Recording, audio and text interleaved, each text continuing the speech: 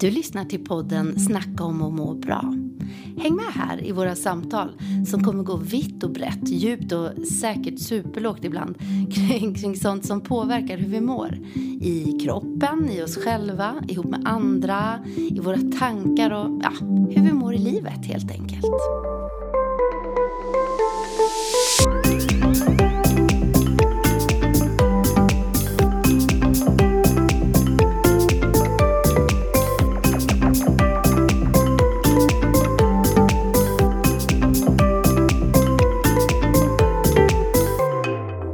Lyssna på det här. Okay. Lyssna på det här. Jag har en grymt bra idé.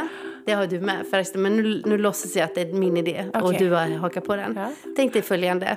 Det är januari. Precis blivit januari. Kanske bara passerat de där helgerna så de är över. Så man känner sig fri. 2022. Just det. Ja, nu kör vi. Mm-hmm.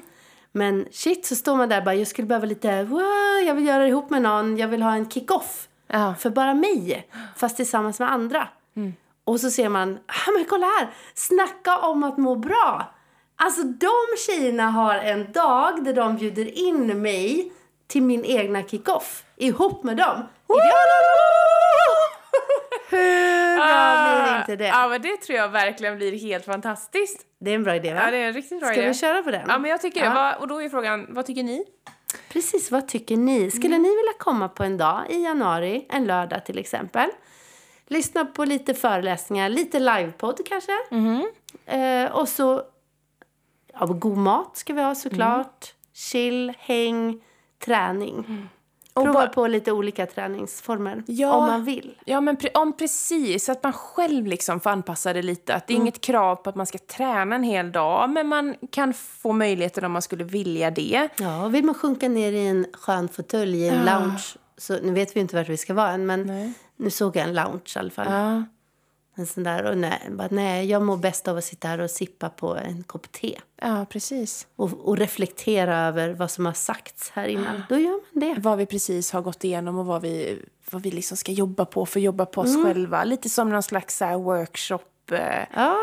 Och en sån här ny start för året. Precis. Nu är det i och för sig bara september nu. Ja, men när vi spelar in. Tiden går fort och vi ska planera. Ja, men det ska vi. Det här går jag igång på. Vi pratade motivation förra gången. Men det här motiverar mig. Älskar det här planeringsstadiet. Och det, liksom. Sen ska det ju genomföras också. Men med lite hjälp så tror jag att det här kan gå bra. Ja, vad spännande. Men skicka till oss så vet vi om ni är på. Kul. Nu dyker vi ner, va? Vi hoppar in i ett spännande ämne som kan... det här kan både beröra och förstöra, tänkte jag säga. Det menar jag inte. Men vi ska prata om de här människorna som står oss närmast. Våran familj. Och det är ju ett begrepp i sig alltså, som är enormt. Vad är familj? Är det bara den du har fötts in i, den här biologiska? Eller kan det vara en familj du skapar dig? Det kan ju vara väldigt olika. Och vad gör vi när familjen inte är hel eller den känns trasig? Och vad gör vi när relationerna inte fungerar? Hur påverkar det oss och vårt mående? Vad är en normal familj? Finns det en normal familj? Finns den? Ja, men det ska vi dyka in i.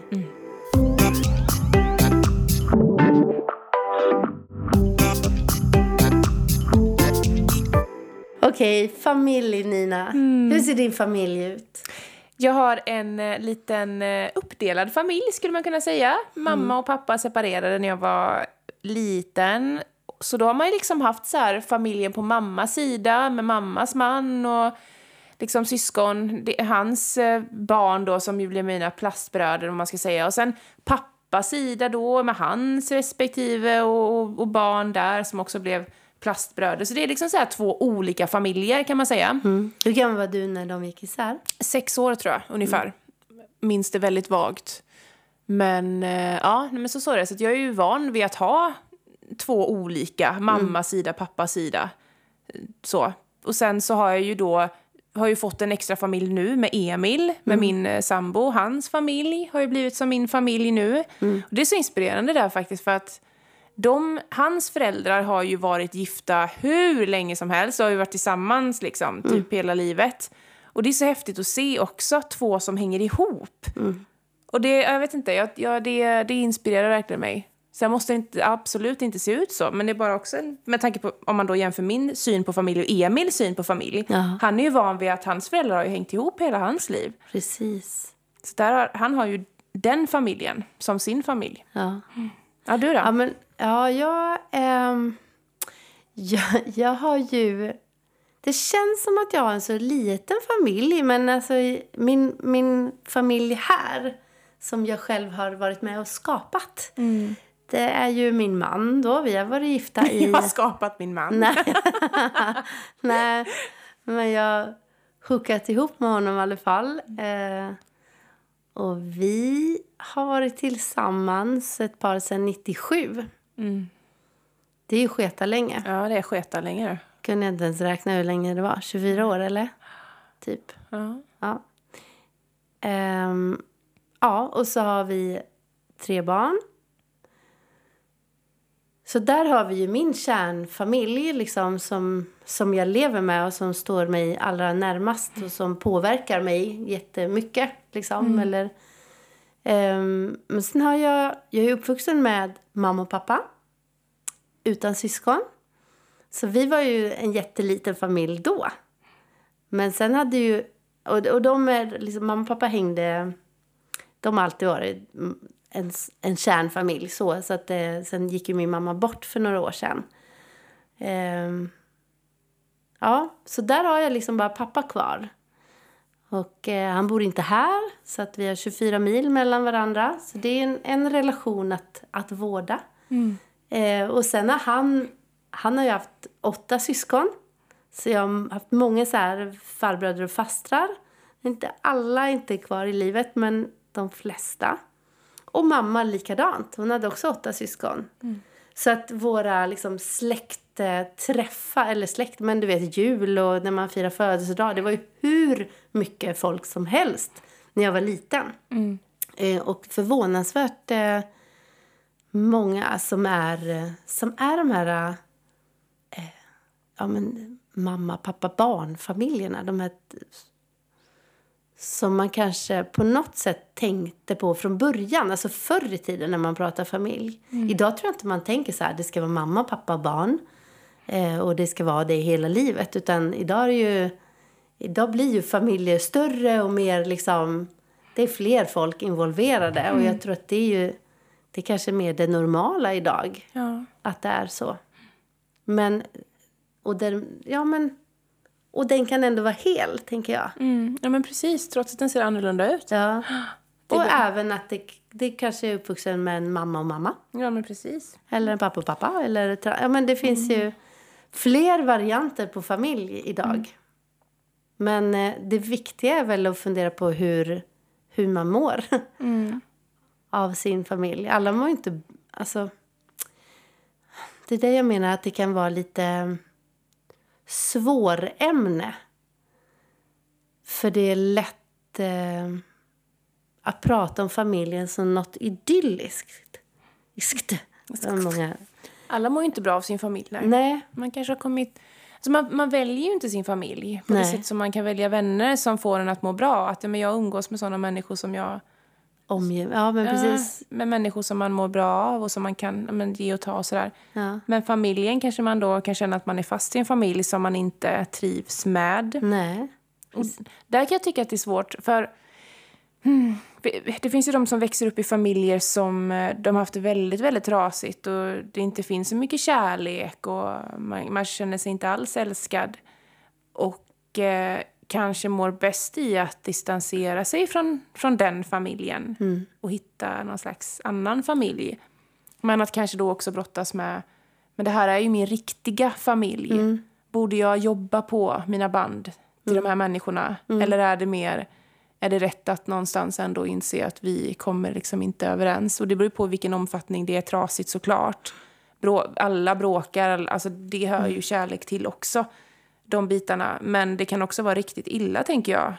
Nu har jag varit förskonad från sådana förhållanden. Men det finns ju de som har det väldigt tufft. Ja, men verkligen. Och jag tror att det är många som har en önskan i alla fall. Att även om man är uppvuxen med det kan vara drogmissbruk med. Det kan vara psykisk misshandel. Och man har sett en familj från den värsta sidan. Så upplever jag i berättelser jag har hört att det ändå finns en längtan efter något helt i relationer. Att det finns något där i... Jag vet inte, har det med blodsband att göra? Finns det på riktigt liksom? De där blodsbanden, jag vet inte. Nej, inte jag heller. Man känner den där tillhörigheten naturligt liksom. Det går ju något program nu. Det är väldigt roligt när du och jag ska ge oss in och prata tv-program. För vi tittar ju inte så mycket på det, någon av oss. Du har väl inte vanlig tv, eller? Nej. Fast man kan ju se den ändå i och för sig. Vad dåligt det lät. Men... väldigt diffust, måste jag säga. Men det går något program nu om släktforskning. Eller där kändisar får ta del av sin historia. Och hur mycket det berör dem. Att veta att det här är en del av dem. Att det blir på något sätt... Det de får veta av sin mormors mormor. Kanske kommer in en far någonstans också. Men att det blir en del av dem. Ja. Så att det finns någonstans. Och det fanns ju något annat program som var om det var... De kom hit från USA i alla fall. Och skulle också leta rätt på sina svenska rötter. Ja. Och det var så... Jag kunde bli så fascinerad över och lite avundsjuk att de kände så mycket för sin släkt eller för sin historia. Och att det var en sån stolt och stark del av dem att få ta del av den. Och jag vet väldigt lite om min. Men jag vet, det behöver inte vara samma sak som den här lilla kärnfamiljen vi pratar, eller den här familjen man bor i. Nej, men det är intressant för hur långt sträcker sig familjen då, om man ska liksom se på det så. Alltså på tal om mitt arv, vad har jag de människorna långt bak i tiden, och tack vare dem som jag ens finns idag. Ja. Så det är klart att de har ju en stor betydelse, eller bör ju liksom ha.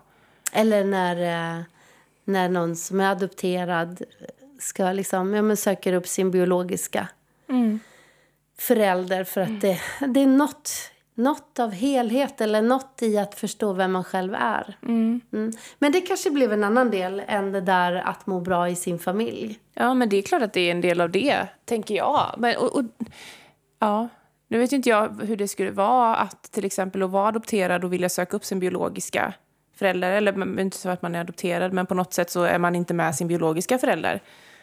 Men sen finns det ju de som trivs, som mår väldigt bra i den familjen som man har, trots att det inte är den biologiska. Absolut. Och man inte känner ett behov av att liksom söka upp och veta. Nej. Så det är också olika, men hur som, alltså en familj kan ju, alltså det är en stor del av ens välmående. Det kan ju vara från det att man är liten, man kommer hem till sin trygga familj, och vad man än har gått igenom i skolan eller på jobb eller vad det än kan vara, att man ändå har sin trygghet där hemma. Och också då att inte ha det när man kommer hem. Att man har inte de här banden, de här relationerna med de här nära människorna som kan läka och finnas där för en. Så det är klart att det är ju en stor grej att må bra, att ha en familj. Och jag tycker det är intressant att just där på tal om när det inte är den här biologiska familjen, man kan skapa sin familj. En familj skulle kunna bli liksom en klick väldigt nära vänner som man hänger mycket med. Att det här är som familj för mig. Och också i olika sammanhang, som på gymmet, som på hälsostudion där vi jobbar till exempel. Där finns det ju väldigt många som är där, som hänger där väldigt ofta och som kanske inte har så många andra tydliga sociala sammanhang där de får umgås och prata, och liksom någon som ser dem och hör dem, någon som finns där för dem. Det är ju väldigt personligt så på just vårt gym, vilket är fantastiskt, och det är ju många som säger att det är väldigt familjärt då. Just. På tal om just ordet familj. Så där skulle också kunna vara ett ställe. Och olika sammanhang kan vara i kyrkan. Att man går till kyrkan så här någon gång i veckan. Och där har man liksom ett community. Sin lilla familj. Människor som betyder så mycket för en. Lite friends liksom. Ja. Och andra ställen. Stallet skulle kunna vara ett sånt ställe. Och, ja. Det blir ju, ja, och det kan ju ses som familj. Men det är ju svårt då sen när man... Är det de som... Man firar jul med. Ja, men är det de man firar jul med? Nej, men är det de man... ja, det kanske är det. Som de här känner mig. Jag kan vara precis som jag är. Och här kan jag landa. Vet du, när jag flyttade hit till Alingsås. Jag är ju från Örebro från början. Och så gick jag på Hjälmareds folkhögskola. Och så connectade jag alltså från dag 1 så hade jag en jättenära vän. Och har fortfarande. Jenny heter hon. Och hon var inte heller, eller hon var från Timrå. Och sen när det här Hjälmaredsåret var slut så fick hon jobb här i Alingsås som frisör. Och jag kom in på skola i Göteborg. Men vi hade liksom tajtat till och så. Vi var liksom så syskon från början.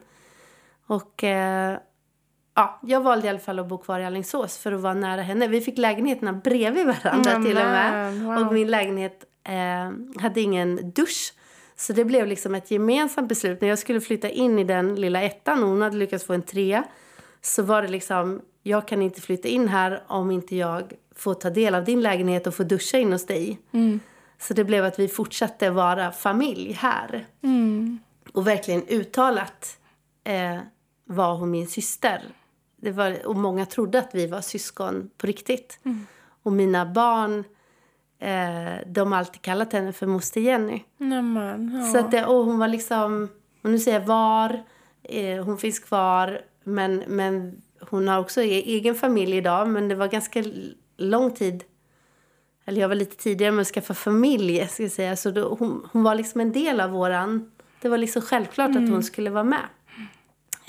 Och jag vet, det var liksom, hon var backup när jag skulle på förlossning och så, för att jag skulle ut och spela eller någonting då. När det var inom tänkta tiden. Sådär. Men det hade gått lika bra med Jenny.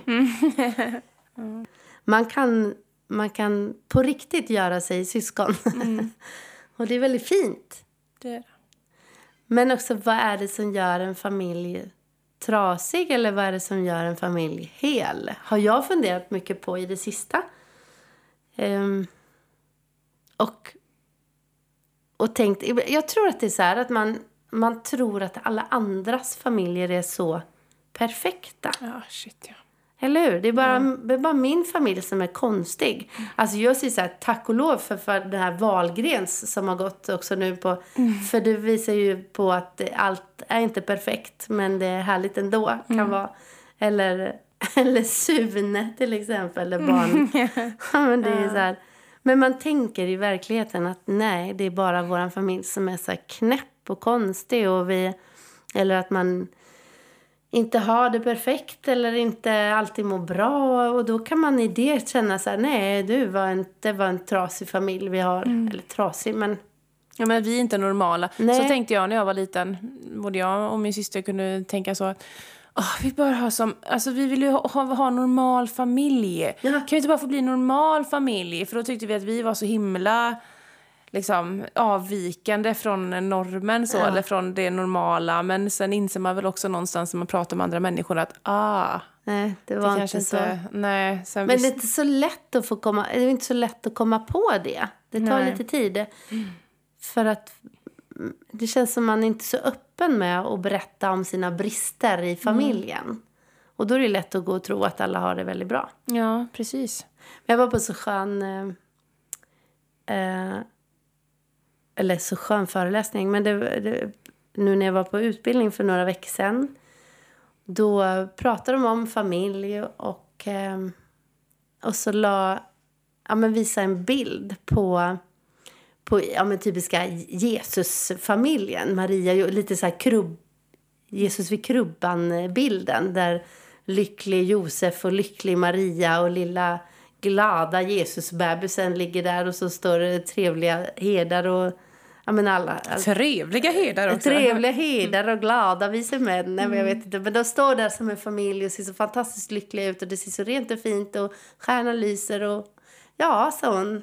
här har vi den heliga, perfekta familjen. Som lite så här, lite småironiskt liksom. Men ja, tänker man då, kände att de där ser verkligen lyckliga och glada ut. Den perfekta familjen. Och så började hon berätta liksom om förhållandena som faktiskt var kring familjen då. Men Maria som hade, som har blivit gravid utan att hon har varit tillsammans med sin man.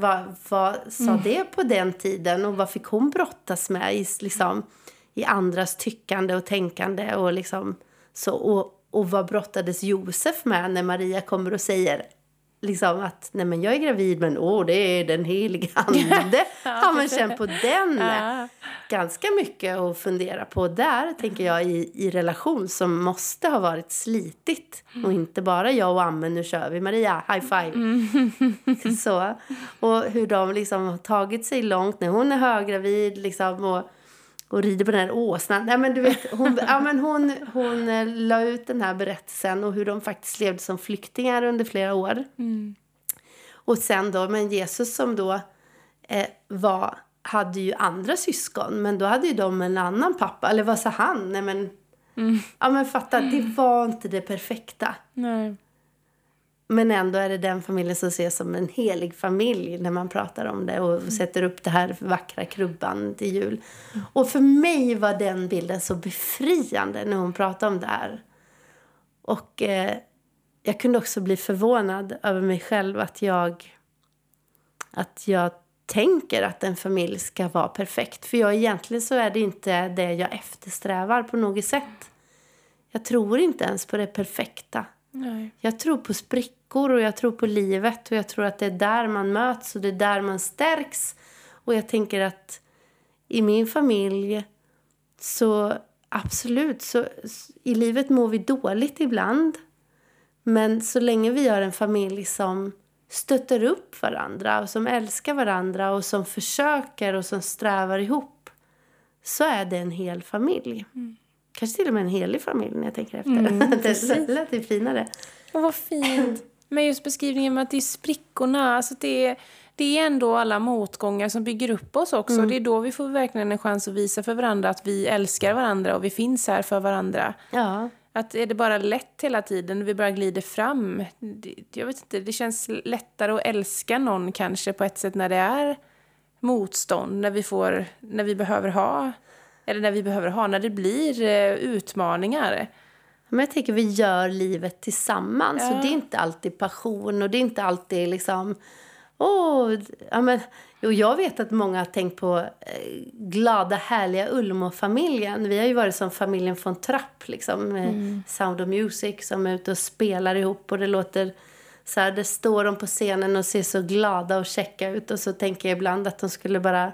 se oss innan när vi är stressade och griniga och man liksom är sur på varann eller så. Nu är inte det så jättemycket. Men det har ändå varit ganska mycket stök runt omkring de där grejerna. Och säkert inte alltid så optimalt för våra barn. Och så, men... det här jämförandet. Ja, bort med det. Det är nog det jag vill säga i det här. Ja, bort med det. Jag och Emil, vi är ju som en liten familj. Även om vi inte har några barn. Vi har ju en katt. Ja, just det. Vår lilla vårt pälsbarn. Men det är vår lilla familj. Och det är klart att vi kanske kan få med ibland så här utifrån. Att men ni ser så himla, så här, allting är så lyckligt och bra. Och absolut, jag är ju världens lyckligaste tjej som har han. Men det är klart att vi också bråkar och tjafsar. Och herregud, han får ju stå ut med världens mest envetna och berg- och dalbana-tjej liksom. Jag älskar när ni har lyckats skicka ett meddelande i Messenger i fel grupp. Ja, och du plötsligt fick det. För vi har ju en Messenger-grupp, jag, Nina och Emil. Ja. Och det är ju för att Emil är Nej, med. Men det är för att du är med i vår lilla familj. Jag är ju med. Jag är ert barn. Ja, men lite så. Ja, precis. Nej, men som har med podden att göra. Men någon gång så skickar ni ju fel. Och det var... det var ju väldigt roligt. Men jag vet inte om det blev roligt för att jag var med. Men det var väl egentligen någon bitterhet över att att du var utelåst, tror jag. Ja, just det. Han hade låst ut mig. Och han satt på toaletten. Ja, precis. Emil, jag skulle ju inte låsa den. Så bara, oj, nu var Linda med i den här gruppen. Ja, men Linda, nu vet du att jag sitter här. Nu vet du att han sitter och bajsar. Nej, för att säga. Det hade varit många roliga GIF-filer blev det där i alla fall. Det har det blivit. Då var jag ju väldigt inne i eran lilla familj. Men nu nämnde du katten. Om ni inte hade någon katt och inte hade någon häst. Skulle du ändå kalla er 2 för familj? Ja, nu när jag får frågan, absolut. Ja. Men det kanske inte, om man säger så här, men jag är hemma hos familjen. Ja. Skulle jag kanske inte säga om någon frågar vart jag är, och det var jag och Emil. Nej, men visst är det konstigt. Ja, men det är ju många som väljer det. Som väljer att vara bara 2. Och det är ju inte så bara, för det är ju hela deras familj och liv. Ja, han är ju den viktigaste människan i mitt liv. Ja. Så att det är klart att han är ju min familj. Ja. Så. Men det känns så märkligt att vi måste få barn innan vi kan kalla oss för familj. Ja, för då kan man säga, men då har vi en kärnfamilj. Ja. Men nu är ju våra familjer, hans familj då, alltså hans föräldrar, och min familj, det är ju dels mamma-familjen och pappa-familjen. Där har vi våra familjer. Och sen då att jag har hans familj som bonus och han har mina 2 delar som bonus. Herrejösses. Ser ni släktträdet här? Det är en hel skog. Jösses, jag blir alldeles Men du, det här att komma in i någon annans familj, det är ju också så här... jag vet inte om vi ska ta oss in här. Men det tycker jag... Minfältet. Faktiskt, jag tror att jag inte är ensam om att ha brottats lite med att tycka att det kan ha varit svårt. Jag gör inte det nu längre, men jag tyckte att det var svårt att komma in i någon annans familj. Och så ska den vara min familj också. Mina svärföräldrar och så deras barn. Eller min mans syskon liksom. Och så ska deras... familjekultur ska jag liksom smälta in där och vara en av dem, fast egentligen så gör de helt annorlunda och är helt annorlunda från det jag är uppvuxen med. Det är också så här, och så ska de relationerna funka. Alltså det är så mycket relationer i familjer. Ja, och vilken kulturkrock det kan bli. Jag tänker, för vi har ju kultur, det är ju inte bara så här den svenska kulturen och en utländsk kultur, utan det är ju också alltså små kulturer inom våran lilla kärnfamilj, hur traditioner, vi umgås. Precis. Språket. Hur gör vi liksom, här? Har vi hundar i knät när vi äter, till exempel vid köksbordet, eller har vi får hundar vara i sofforna, eller nu hänger jag upp mig på hundar där. Jag får armbågarna. Hör vad du brottas med. Får armbågarna vara på bord. Bara sådana små grejer, bordsskicksgrejer kan det också vara. Alltså, är det skillnad? Kan inte du bjuda på det? Ja, fast här, nej, men det tycker jag i och för sig. Jag kommer inte från en familj där man inte får armbågarna på bordet. Nej. Absolut inte. Och jag, på tal om då olika kulturer, jag är uppvuxen med djur. Så jag har ju alltid haft hundar hemma till exempel. Och nu har jag då katt och sådär också. Och det har ju Emils familj då. Den familjen jag har kommit in i. De har ju också haft hundar länge. Så att det där blir det ju familjärt. Blev det ju från början. Så sett. Men sen, det är klart, just det här. Jag kan tycka att det är väldigt utmanande att komma in i en ny familj. Man känner inte de här människorna. Nej. Så tätt umgås man ju inte. Eller så ofta. För att man ska hinna, eller i alla fall för min del, att hinna slappna av och komma in i den där nya familjen tillräckligt snabbt. Utan för mig tar det fast en tid alltså. Att lära mig slappna av och våga så här bara öppna upp och ta in de här nya människorna. Alltså, och de ska ta in dig. Precis, och det också. Att är jag accepterad här? Ja, men precis. Hur vet jag det? Ja, nej, men det är många bitar. Ja. Men jag tänker på det här med relationer som kanske inte funkar i en familj alltid. Och det går säkert i olika perioder. Framförallt under barnens uppväxt. Att ibland funkar man bättre med mamma, ibland bättre med pappa. Och sen även som jag som är jättevuxen, tänkte jag säga. Jag ska också ha en relation till mina föräldrar idag. Och hur ska den se ut idag när vi är vuxna? Det är ju också så här... Det är så mycket man ska förhålla sig till. Men lite som vi har pratat. När vi har pratat grupper. Vi har pratat arbetskollegor. Och vi har pratat personligheter. man borde jobba mer så i en familj också. Att förstå varandras personligheter. Och så tror jag kommunikationen är jätteviktig. Alltså jag måste bjuda på en sak. Du får det. På tal om att vara öppen och kommunicera. Ja.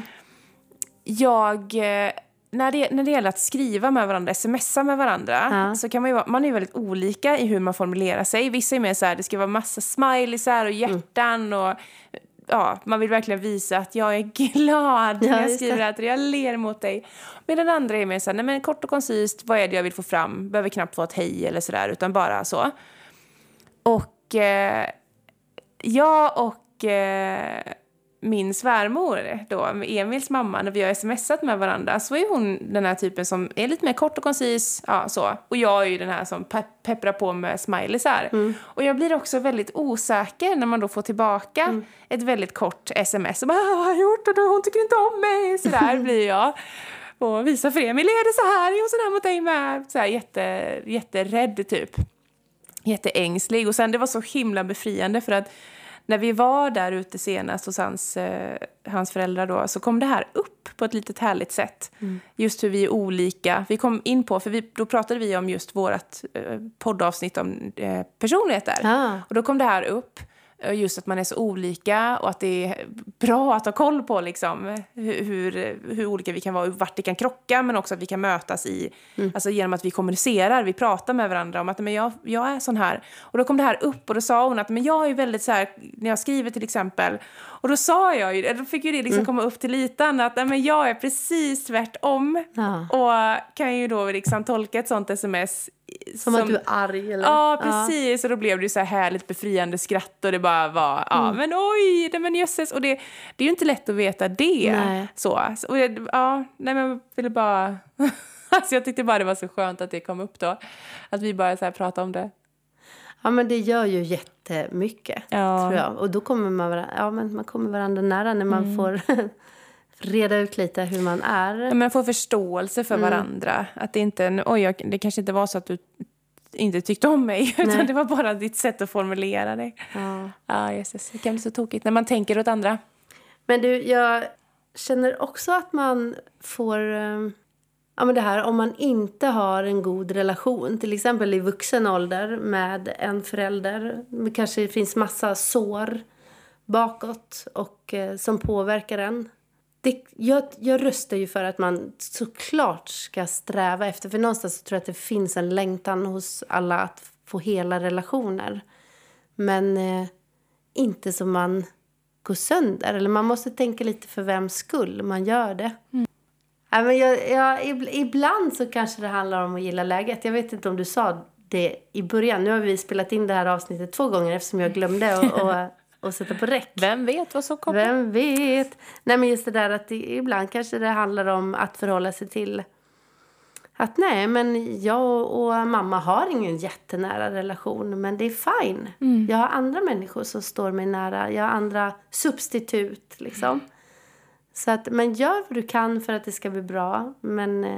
Men bara omge dig med goda familjemedlemmar. Oavsett om de är blodsband eller inte. Inte. Här då från vi börjar alltid prata lite så här. Vi har börjat med det. Lite finsk touch i slutet på varje. Det betyder att det närmar sig slutet. Det gör det. Nej, men jag är ju en fjärdedels finne. Ja, det är på tal om du. familj. Ja, för tusan. Min farmor är finsk. Ser du? Ja, undrar vad jag är.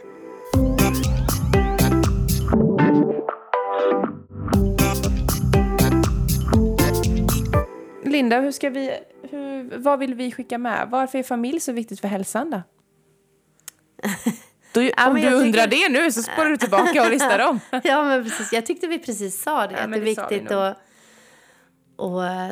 ha människor som man kan känna sig älskad av och få älska tillbaka. De där som ställer upp oavsett när livet liksom stormar lite, så finns de där. Vare sig det är blodsbandsfamilj eller supernära vänner. Jag gillar ju Friends. Vänner-avsnitten liksom. Ja. De är ju som en familj. Ja, men precis. Så det är lite hopp, exempel. tänker jag. Ja, visst. Och typ Sex and the City. tänker jag på också. Det tjejgänget, de är ju som en liten familj liksom, som finns där för varandra. Men också jag vill nog säga det igen. Det här att en familj får det vara sprickor i. Och alla behöver inte vara glada och lyckliga och checka och liksom sjunga sig fram i en familj. För att den ska vara en hel familj. Utan det handlar om kärlek. Så säger vi. Så säger vi. Ha det så bra. Ha det bra. Hej.